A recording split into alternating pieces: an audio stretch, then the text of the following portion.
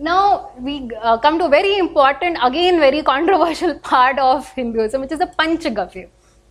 Panchagavya are the 5 substances you obtain from a cow.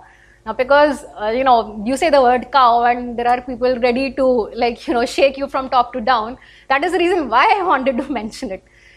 I don't know if how many of you are aware, there was a story a few years ago, I think 3 years ago, there was this guy who had cancer.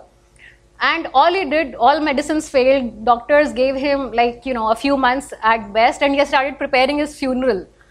He wanted to micromanage his funeral because he did not have any hope to live. And then he went to some Ayurvedic place and they gave him Panchagavya. And he has described that he did not even have any sense of taste left. That is the extent to which he had cancer. So I didn't even know what I was having, I just kept on having it because I didn't have any options anyway. And he actually got healed from that cancer.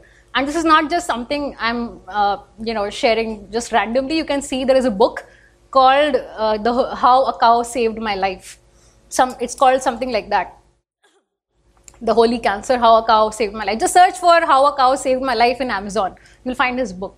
It's still available. Yeah. He has created I think an NGO called the Healing Vaidya or .org, something like that. So if you search for those, you will find that story. It's a very real, actual story. Now, what is a Panchagavya? Now, Panchagavya is not just 5 substances taken and mixed together. That is not what it is. First of all, what goes into Panchagavya is milk, curd, ghee, cow urine and cow dung. Now, Mahadeva has given an entire process for preparing the Panchagavya. Right? He has given all the mantras, how many times you have to chant the mantra. You have to keep all 5 in separate vessels. He has given what vessels you should be using, all of that.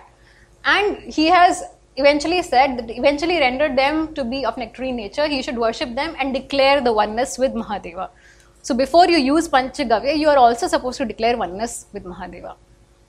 So of course this Panchagavya has been mentioned many times in the Agama, for literally everything from purification of the space where you're going to install your deity, to the purification of your house, to using it in some puja or some anushthan. Everywhere the Panchagavya is used.